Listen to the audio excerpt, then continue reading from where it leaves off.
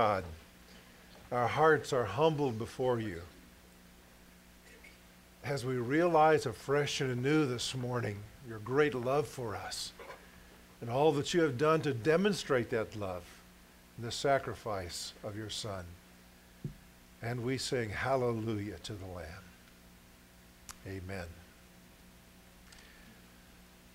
Well, folks, I invite you to open your Bible with me to 1 Corinthians chapter 4 this morning, and I want to again encourage you, as Dave did, to come next Sunday at an alternate hour. How many of you enjoy coming at 9 o'clock? Would you lift your hands? Now, if you're not lifting your hand, why are you here? But anyway, we would love all of you to come next Sunday, next weekend, but if you could pick another hour, that would really, really help us. And so to entice you a little bit, we have breakfast prepared for those who come to the sunrise service. It's at 8 o'clock when we get out. It will be out there ready for you to enjoy. And those of you coming on time to the 8:15 service will get to enjoy it too, because the breakfast goes away at 8:15. At 8:15. All right. Today we want to think about being God's kind of leader in a broken world. A fallen world is always going to define leadership differently than God. Our world defines leadership as making your mark or getting a name for yourself. That's how the world looks at leadership. But God looks at leadership as laying down your life for somebody else. Some would even evaluate Jesus as a failure. They look at Palm Sunday that we celebrate today as the high water mark of Jesus' ministry. And from there, they think it all went downhill. He should have taken advantage of the moment. He should have caused the crowds to rise up against Rome and proclaimed himself the king and overthrown Rome. But Jesus knew that leadership wasn't doing that. Leadership was being in a room with your disciples, putting on a robe of a servant and stooping down to wash their feet. That's leadership. No leader in the world has taught us more about leadership than Jesus. The principles that he taught and exemplified are the very ones that align with God's order and God's kingdom. And while those principles seem very foreign to a fallen, sin-cursed world like ours, with its self-centered ways, Jesus' principles of leadership ultimately succeed. Make the leader successful, as God defines success. We might ask the question, what is a leader? What is a leader? Let me give you a working definition of it. It's not perfect, but it says this: a leader influences, inspires, equips, and empowers others. Now let's just stop there for a moment. Leadership always involves a leader and others. If you think you're a leader and there are no others, you better think again. And so what does a leader do with the others who are following? He inspires them, he equips them, he persuades them, and he empowers them. The definition continues by saying he does all of this toward a common goal or vision. In other words, a leader does not inspire and equip people toward his agenda. A leader inspires, equips, and so forth toward a common shared vision that they all have together. And so in this sense, a husband is a leader of his home, his wife. Mom and dad are leaders of their children. A teacher, whether it be in a Sunday school setting or if it be in a private school or a public school, a teacher is a leader. An office manager is a leader. A CEO is certainly a leader. A foreman of a crew is a leader. So is a team captain or a quarterback or a coach. An usher is a leader. Greeters are leaders. Those who are in ministry leading others can be considered God's leaders. People who are in the worship band, the worship choir, anyone who stands up in front are leaders. And leadership is not easy. We all know this, right? President Clinton was speaking one time in Galesburg, Illinois, and he said running a country is a lot like running a cemetery. You've got a lot of people under you and nobody's listening. Do you ever feel that way as a parent? Your company, whatever group you're leading or trying to lead, elders and deacons and pastors are leaders. Warren Bennis is a guru of leadership. He and Bert Nannis wrote a book some time ago called Leaders, The Strategies for Taking Charge. And in the book he talks about 5 myths about leadership. 5 myths about leadership. First one is that leadership is a rare skill. That's not true. It shouldn't be, it can't be, because we're all, in some aspect of our lives, leaders. The second myth is that leaders are born, not made. Now, leaders are born, but leaders are also made. Most leadership skills can be learned, and those who have it naturally can find their skills enhanced by training. A third myth is that leaders are charismatic. Some are not. Take our president, for example. It's painful sometimes to listen to him speak, but he is a leader. A fourth myth is that leadership exists only at the top of an organization. Nothing could be further from the truth. Leadership exists throughout an organization if it's successful, because you need leadership on every level. A fifth myth is that the leader controls, directs, prods, and manipulates. That is a myth. The truth about leadership is this, that leadership is not the exercise of power. It is the empowerment of others. That's what leadership, real leadership, is all about. Not the exercise of power, but the empowerment of others, releasing them to work alongside him or her toward a common goal. Some get confused about that. So what I hope we'll learn today from God's word is this, that God's kind of leader will experience God's kind of success. God's kind of leader will experience God's kind of success. Now that raises a question.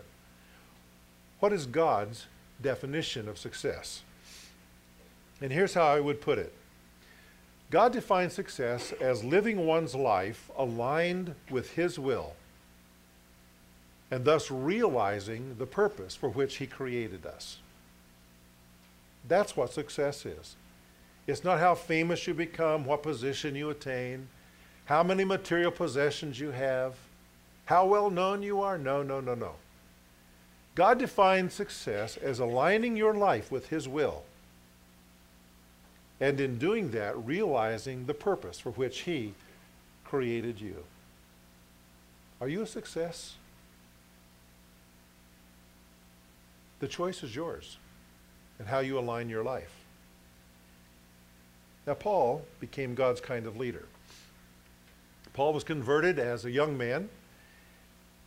He was appointed by Jesus personally as an apostle.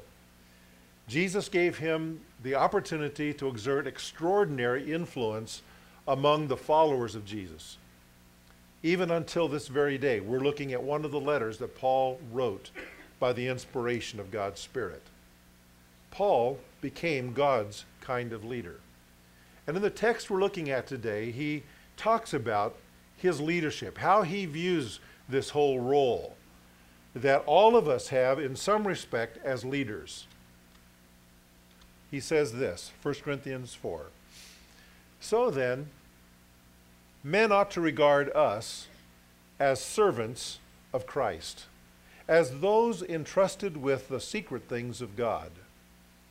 Now it is required that those who have been given a trust must prove faithful.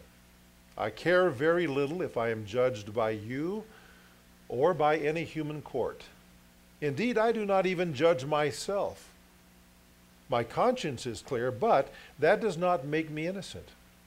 It is the Lord who judges me. Therefore, judge nothing before the appointed time. Wait till the Lord comes. He will bring to light what is hidden in darkness and will expose the motives of men's hearts. At that time, each will receive his praise from God. Now, brothers, I have applied these things to myself and Apollos for your benefit, so that you may learn from us the meaning of the saying, do not go beyond what is written. Now, that saying must have been a rabbinical statement of that day. Paul is drawing upon. As a rabbi, he would know them. And the rabbis apparently were saying, do not go beyond what is written. What is written, that is, in the Scriptures. They were saying, adhere to the Scriptures. And Paul is saying the same thing. What are the Scriptures? What have the Scriptures said? They have said, do not boast in men. If you're going to boast, boast in the Lord, that you know him. And so Paul says, then you will not take pride in one man over against another, if you take heed to the Scriptures. For who makes you different from anyone else? What do you have that you did not receive? And if you did receive it, why do you boast as though you did not?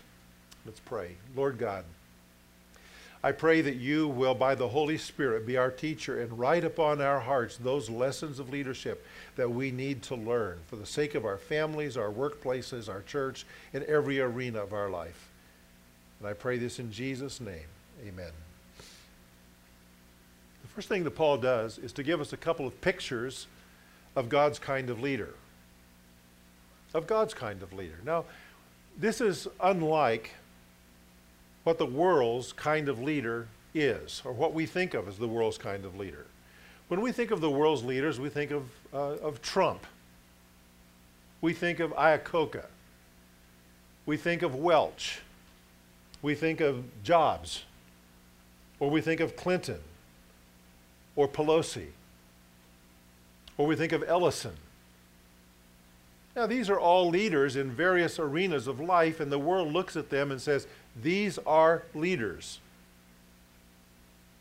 And summed up in one word, the world's idea of leadership is power.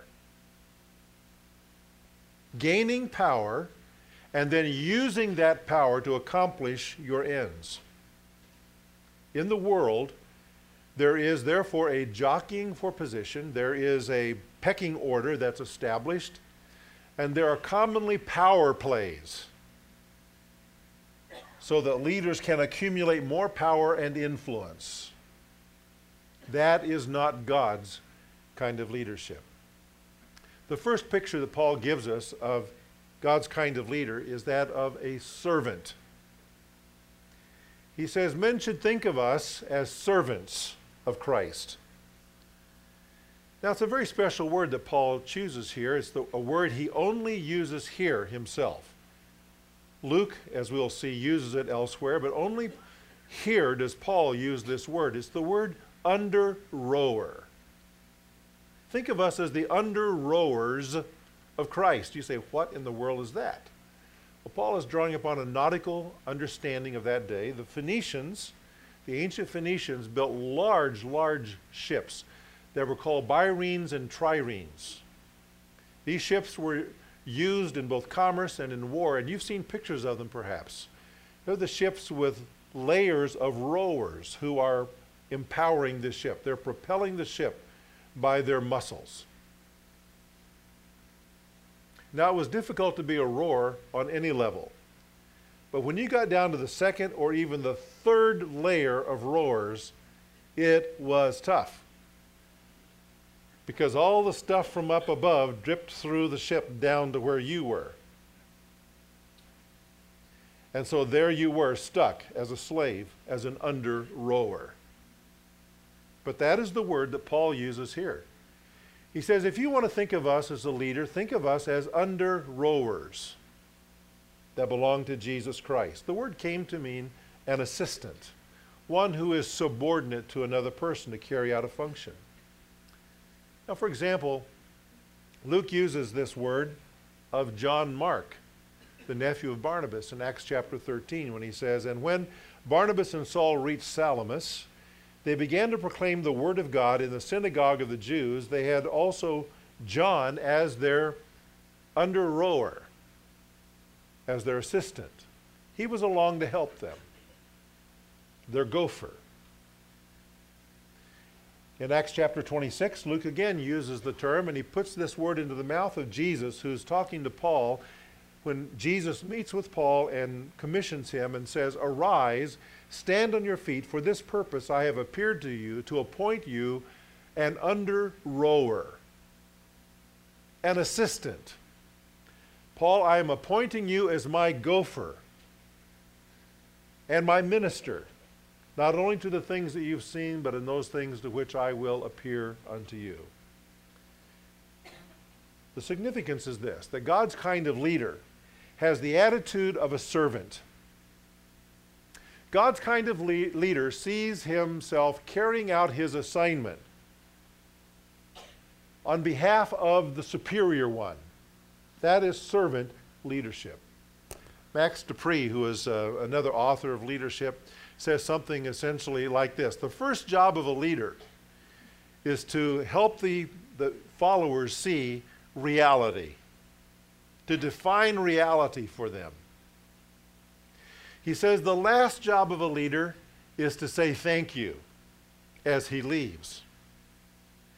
And he says everything else in between is the work of a servant. That's God's kind of leader. Now, Paul uses a second word. The NIV doesn't actually use this noun, but it's in the original text, and in some translations, it's the word steward. The NIV says entrusted with, ones who are entrusted with. Same idea. A steward was a household manager. That is, somebody who manages the household of a wealthy patron. It's one who is the executor of an estate. It's like Eliezer was to Abraham of old. A steward is one who is free to use his master's resources in keeping with the parameters of the responsibilities given to him. Now, Paul felt himself to be a steward. He said, God has entrusted to us the deep things of God, the mysteries of God, and we're responsible for those. Now, in our world, there are numerous styles of leadership. They are defined in a variety of ways. For example, there is what might be called authoritative leadership. Some might call it dictatorship. There is bureaucratic leadership, vis-a-vis the government. There is consensus leadership. There is visionary leadership. And frankly, all of these styles of leadership can be found in the Bible. And the fact is that God uses a variety of styles of leadership. But the one that aligns most closely to his heart is servant leadership. And serving others must always, always, always be the goal, no matter what style of leadership we may be using. One who is authoritative must never cross the line and be authoritarian. One who is bureaucratic in his style of leadership must keep the focus on people and not upon the preservation of the status quo and the system that he's using, and so forth. Jesus exalts servant leadership in his teaching of his disciples. You remember that John and James, his brother, came to Jesus with just a little request. And that was that when his kingdom would come, they could sit one at his right hand and one at his left. And they asked it humbly, of course. I say that tongue in cheek. And the other 10 heard about it. And their response wasn't, hey, you haven't learned what leadership is. Their response was that they were indignant that they didn't get the question in first. So Jesus calls them all together and he says, you know that those who are regarded as rulers of the Gentiles, here is the world's kind of leadership. He says, the rulers of the Gentiles lord it over them. They lord it over the Gentiles. And their high officials exercise authority over them. That is the world's definition of leadership. And then Jesus says, I want you to notice those next 4 words. Not so with you. How much more clear could Jesus be than we who are his followers are not to practice the kind of leadership that the world uses? Instead, Jesus says, whoever wants to become great among you must first be your what? Your servant. And whoever wants to be first must be what? Slave of all. And then he points to himself as one who exemplifies that very principle. So here's what I'm trying to say.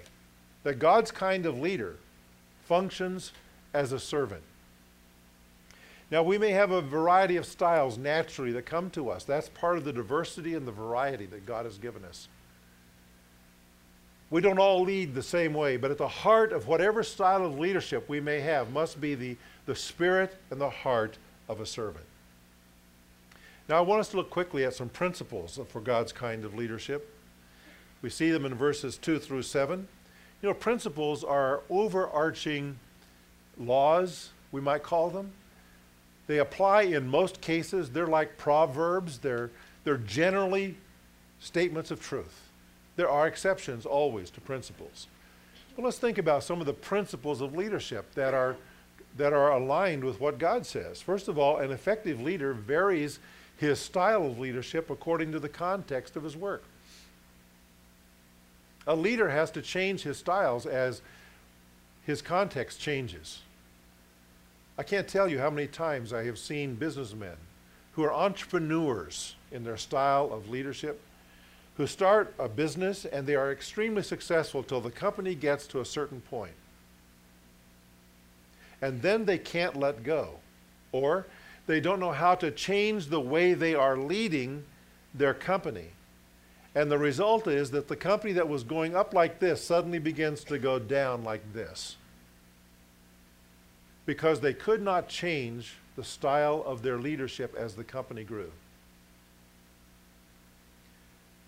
Parents learned this lesson to be successful parents.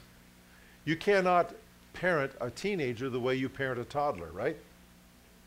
As the context of your home changes, your parental leadership has to change. It's not easy. And talk about having people who are under you who aren't listening. But a wise parent learns to change his way of leading as the children grow older. I've seen this in churches, or pastors who come into an organization, a church, and they build it up, and the church responds, and the church grows to a certain point. And then, because they cannot change their style of leadership that has brought them to that point, but the organization demands difference in leadership, the church begins to decline. It doesn't make any difference what realm it is in. This principle is true. An effective leader varies his style of leadership according to the context of his work. And if he can't vary it, then he needs to get out of the way and let someone else lead. Second principle, it isn't what you do, but what you teach others to do that makes you a great leader. You think about that. That's very convicting to me. Because the way I'm wired, it's easier for me to do than it is to teach somebody else to do. Now, how this is applied to you and your leadership will be different than somebody else, perhaps. But remember, part of leadership is teaching others to do, not just doing ourselves. Third, it's never necessary for a leader to speak about his accomplishments. His accomplishments will speak for him. Number 4, a shortage of leaders creates a shortage of followers. And a shortage of followers produces a shortage of future leaders. Do you see the picture here? There's a process. What is vital for any church, what is vital for any organization or business is that future leaders be continually developed. That's part of the responsibility of leadership. And that brings me to the last principle, and that is if you want to know how good a person's leadership skills are, look at the number of people he has trained to do what he is doing. That applies in a variety of different ways depending upon what we're doing in our leadership. But the point is we need to be training others. Now, Paul brings to our attention here some biblical principles about leadership, God's kind of leader. Number one, a leader must personify trust. Folks, trust is the very currency of leadership. It's true in a home context. It's true in a business. It's true in a church, wherever you are, in a community, in government. Now, please understand when Paul says it's required that a person be found faithful or trustworthy, he's not saying that a person as a leader has to be perfect, because that would thin the ranks considerably. Brilliance is not mentioned here. Charisma is not mentioned here. Ability is not mentioned. But dependability is. What is demanded is faithfulness or reliability. You can do without many qualities in leadership, but you cannot do without being trustworthy. To be faithful means to stick to a task. It means to follow through with a commitment. It means to keep one's word, whatever the cost, to one's own welfare. If you've made a vow, keep the vow, the Bible says. That's faithfulness. Folks, our world today is in a crisis of trust. We no longer believe in the promises of our leaders.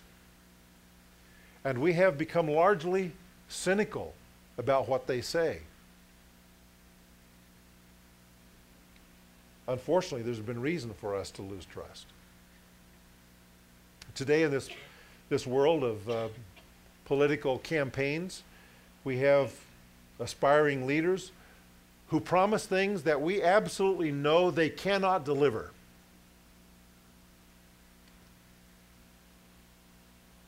A bank employee was due for a good promotion, and one day he was eating lunch. He didn't know that behind him in the line at the cafeteria was the president of the bank.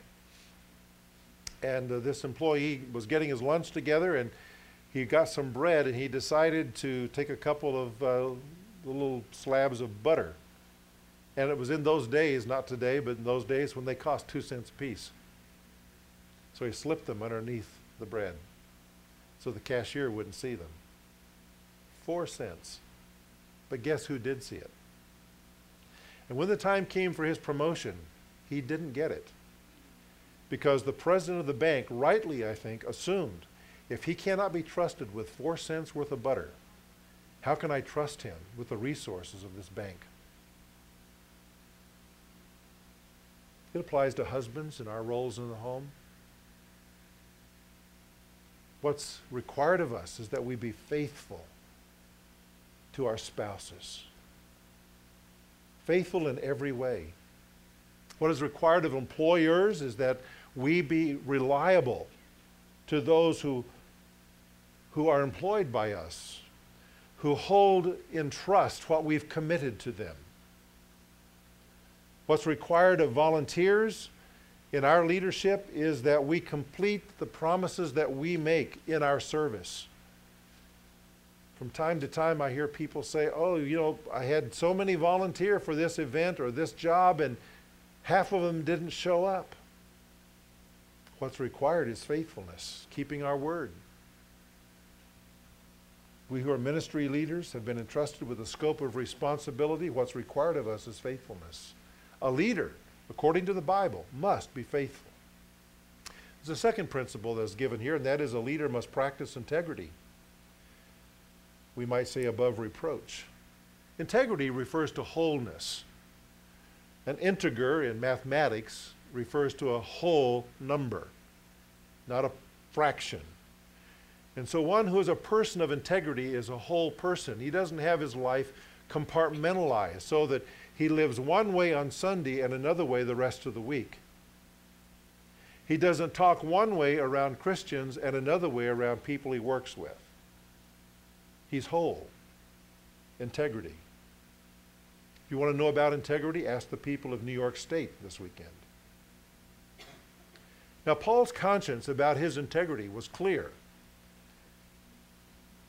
The conscience, by the way, as somebody said, is what makes the boy tell his parents before his sister does. The conscience is that inner echo in us that tells us whether we're living according to our values. But just like a radio, it can be turned down. Paul's conscience was turned up, and he didn't sense anything wrong, but he says, I don't really rely on my own conscience even. Paul apparently was being criticized by some people in Corinth.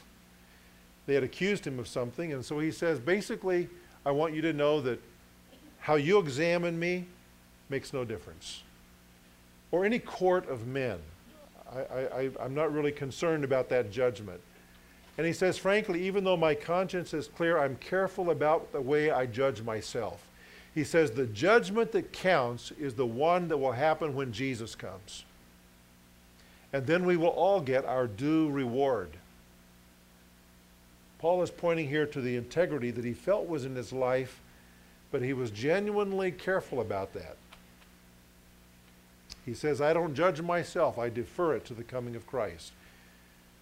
You know, you and I need to be careful too about critiquing others, pointing the finger at them, while at the same time perhaps harboring in our own lives areas that are not whole. Just like Paul, we need to look at ourselves first and then realize that we can even deceive ourselves about ourselves and say, Lord, you know me, and I live with a clean conscience, but I recognize one day I will stand before you. If we can live that way, folks, we will be people of integrity in our leadership. Leaders must be whole themselves to lead others to wholeness.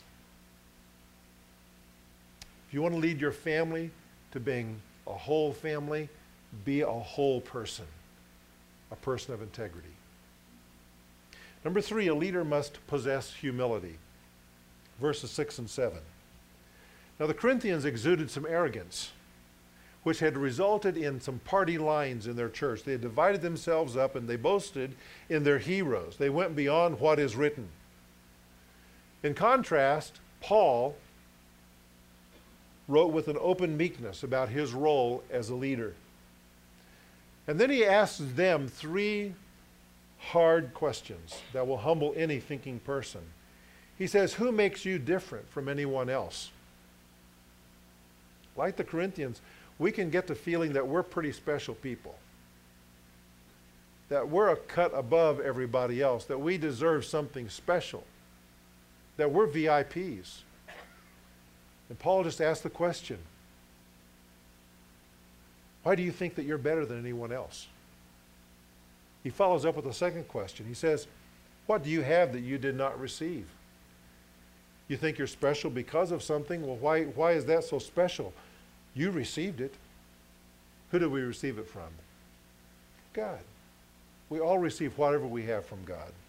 And he says finally, and if you did receive it, why do you boast as though you did not receive it? As though somehow this was inherently yours. When it comes to character, to God's kind of leader, what counts is character. Someone has written, character isn't inherited. One builds it daily by the way one thinks and acts, thought by thought, action by action. If one lets fear or hate or anger take possession of the mind, they become self-forged chains. The world's kind of leader lives in chains. But God's kind of leader lives in freedom. There are 3 questions that every leader needs to ponder. With these I close. Number 1, to what extent am I a successful leader as God defines it? In my role as a dad, in my role as a husband, in my role as an employer, as a manager, as a foreman of a shift, my role as a pastor, my role as a teacher, am I successful as God defines it? Have I aligned my life with God's will? And therefore, I'm realizing God's purpose for me. A second question, how can the qualities of servant leadership become more apparent in me? God is so concerned that you and I lead with a servant heart that he sends us through experiences that are sometimes really tough. And so I need to ask this question, so do you. How can the qualities of servant leadership become more apparent? What do I need to change about me so that I am leading as a servant? And third, am I cooperating with God as he seeks to grow them in me? Do I have a spirit of submission to what God is doing in me, trying to change me? You see, with God, success is not so much what you do as what you what? That's right, what you are. That's what God is concerned about. God's kind of leader. God's kind of leader in a broken world. Folks, the world today is longing for this kind of leadership. It doesn't know it, but when it sees it, it respects it. And the most important thing about being God's kind of leader is that it brings God's kind of success. Is that the kind of success you want? I know you do. And here's how you get there. Let's pray.